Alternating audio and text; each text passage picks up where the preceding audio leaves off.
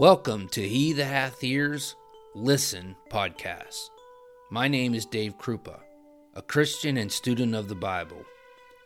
Each episode I will share lessons I learned from God's Word to help on the Christian journey in everyday life. Thanks for spending some time exploring the Bible with me today. Now, let's listen.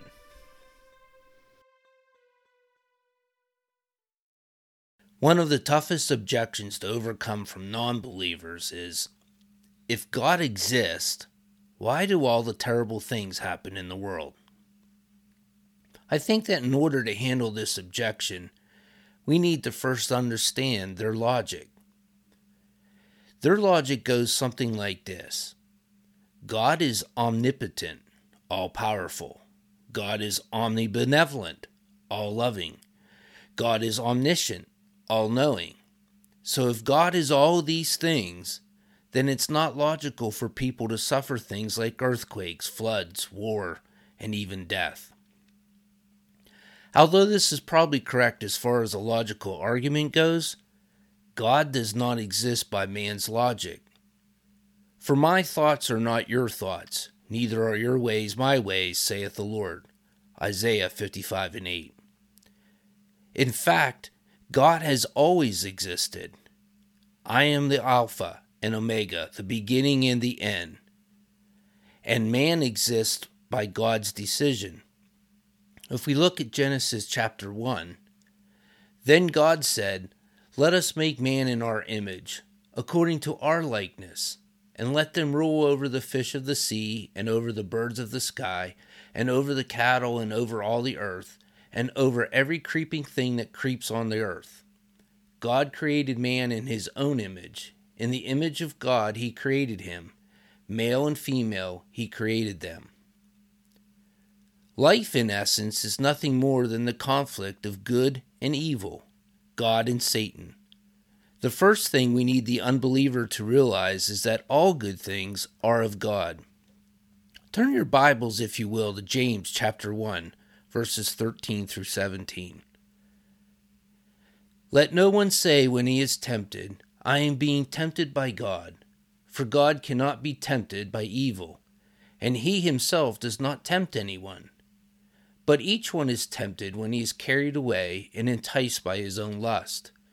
Then when lust has conceived, it gives birth to sin. And when sin is accomplished, it brings forth death.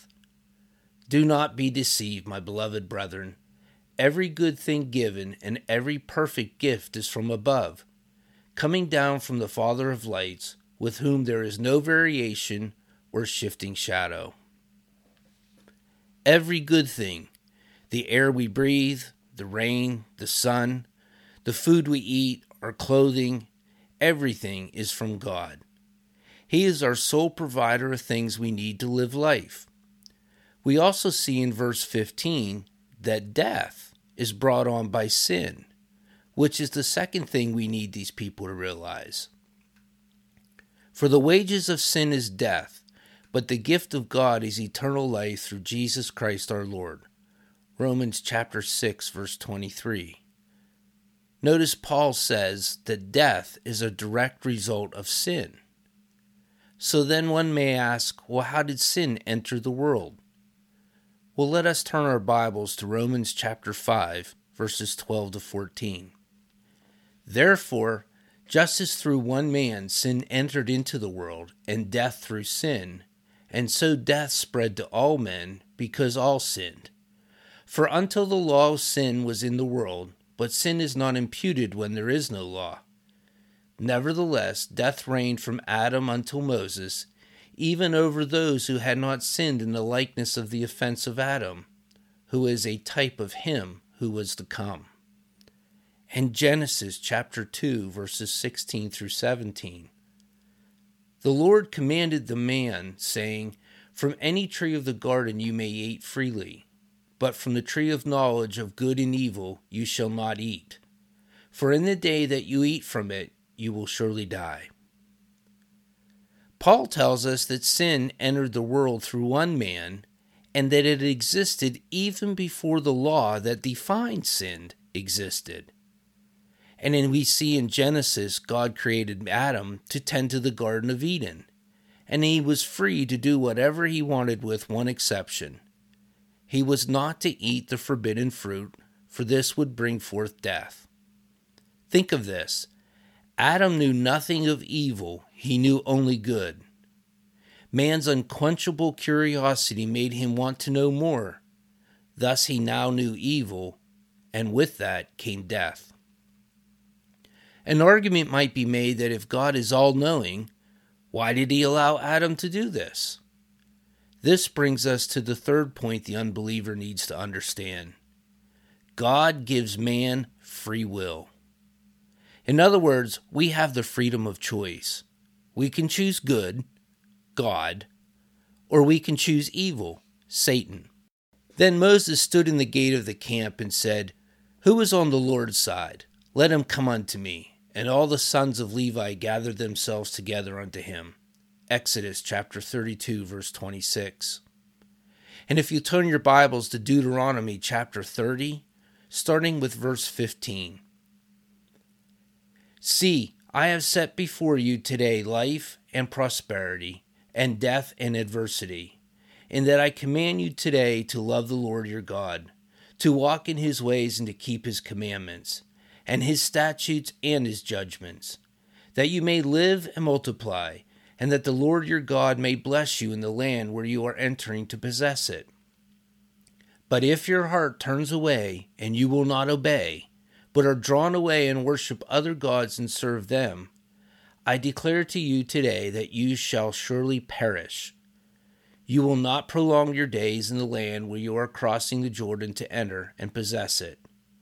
I call heaven and earth to witness against you today that I have set before you life and death, the blessing and the curse. So choose life in order that you may live, you and your descendants." We see here that God didn't promise Israelites much more than that they would have a choice. They could choose life or death. They could choose prosperity or adversity. The choice was theirs. "And if it seem evil unto you to serve the Lord, choose you this day whom you will serve, whether the gods which your fathers served that were on the other side of the flood, or the gods of the Amorites in whose land ye dwell. But for me and my house, we will serve the Lord." Joshua chapter 24, verse 15. We see from these passages that mankind has the freedom to choose. It is this freedom of choice that ultimately brings death to the world, that being the choice of evil. So why do bad things happen to good people? Perhaps bad things are just tests of our faith. Why we need these tests? Well, first of all, it allows God to see our progress. That the trial of your faith, being much more precious than gold that perish, though it be tried with fire, might be found unto praise and honor and glory at the appearing of Jesus Christ. 1 Peter chapter 1, verse 7. "Blessed is the man that endureth temptation, for when he is tried he shall receive the crown of life, which the Lord had promised to them that love him." James chapter 1, verse 12. These tests are our benchmarks to the prize of the crown of life. These tests also strengthen our faith. It's the same principle as exercising. We work out to build our strength and our stamina. Therefore, we have greater confidence in our physical abilities. The same is true of our faith. When it is worked, it grows stronger, and thus we become more confident. Let's look at James chapter 1, verses 2 through 4. "Consider it all joy, my brethren, when you encounter various trials, knowing that the testing of your faith produces endurance. And let endurance have its perfect result, so that you may be perfect and complete, lacking in nothing." Also, if we look at 1 Samuel chapter 17, verses 34 through 37. "But David said to Saul, Your servant was tending his father's sheep. When a lion or a bear came and took a lamb from the flock, I went out after him and attacked him and rescued it from his mouth. And when he rose up against me, I seized him by his beard and struck him and killed him. Your servant has killed both the lion and the bear, and this uncircumcised Philistine will be like one of them, since he has taunted the armies of the living God. And David said, The Lord who delivered me from the paw of the lion and from the paw of the bear, he will deliver me from the hand of this Philistine. And Saul said to David, Go, and may the Lord be with you.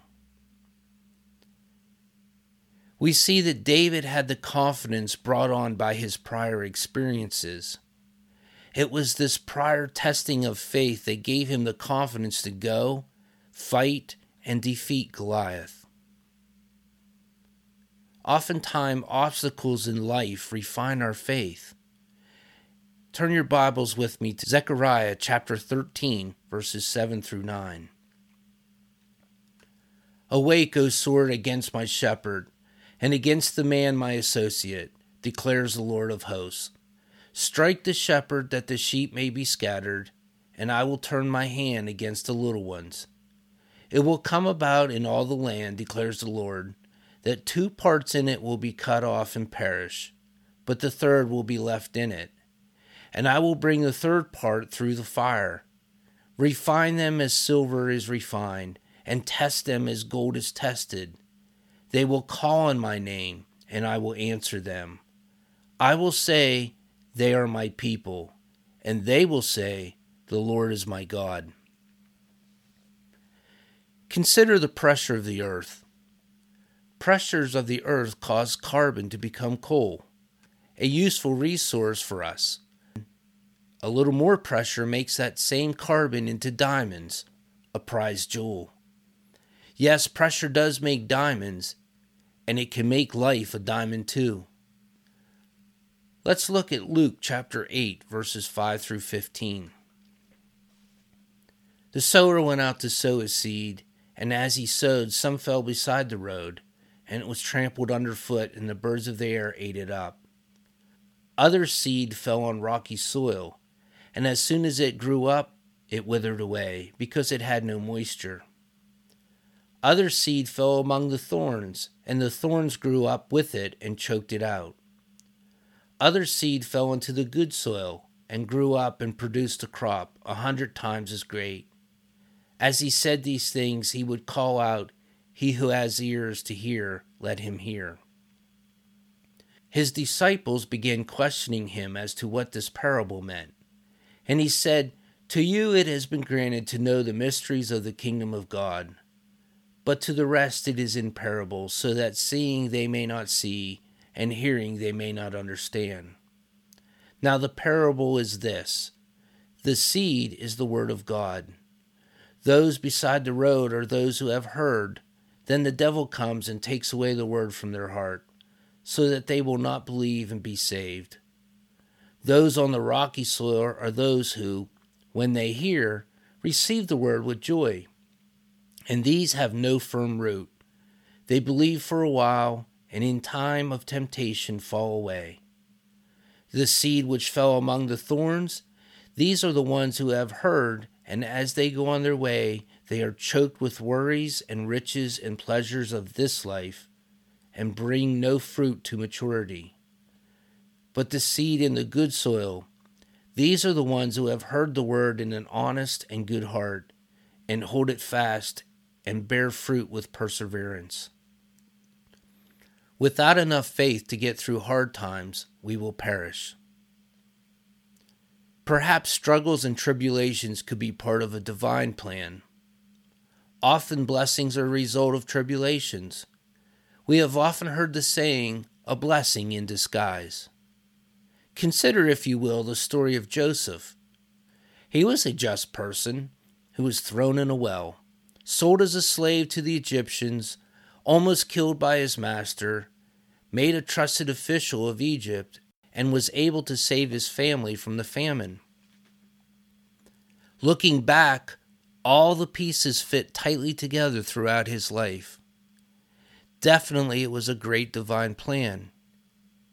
Consider Judas betraying Jesus, which led to Jesus being tried and then crucified, which led to Jesus overcoming death, which led to our salvation. Once again, a master plan, and once again, blessings as a result of tribulation. How can we, knowing what Jesus went through, expect to not have the same?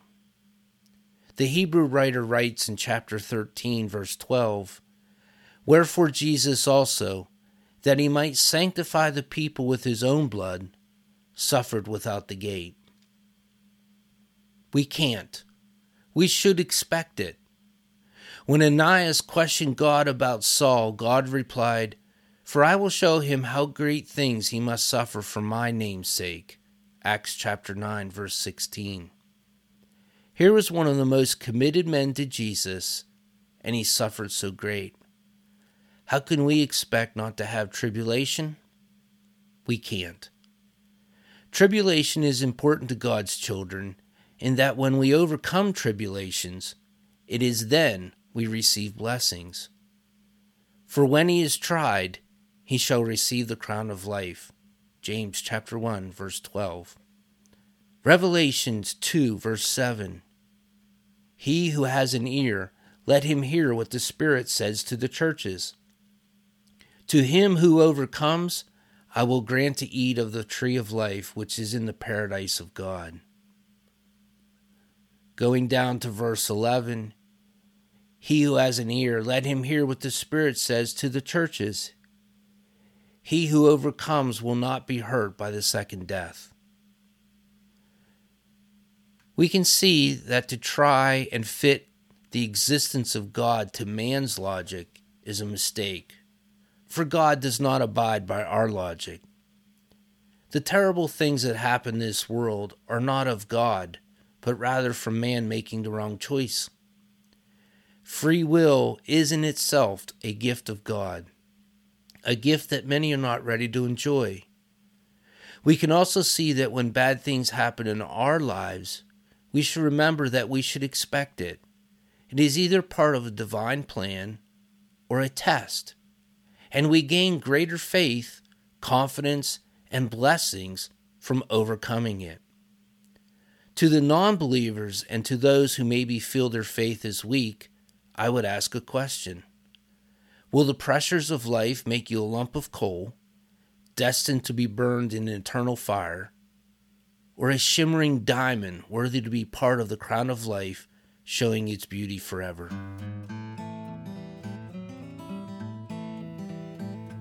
Thanks for listening. W. Clement Stone wrote, "That which you share multiplies, that which you withhold diminishes." If you found this podcast enjoyable, share the link with someone you care about.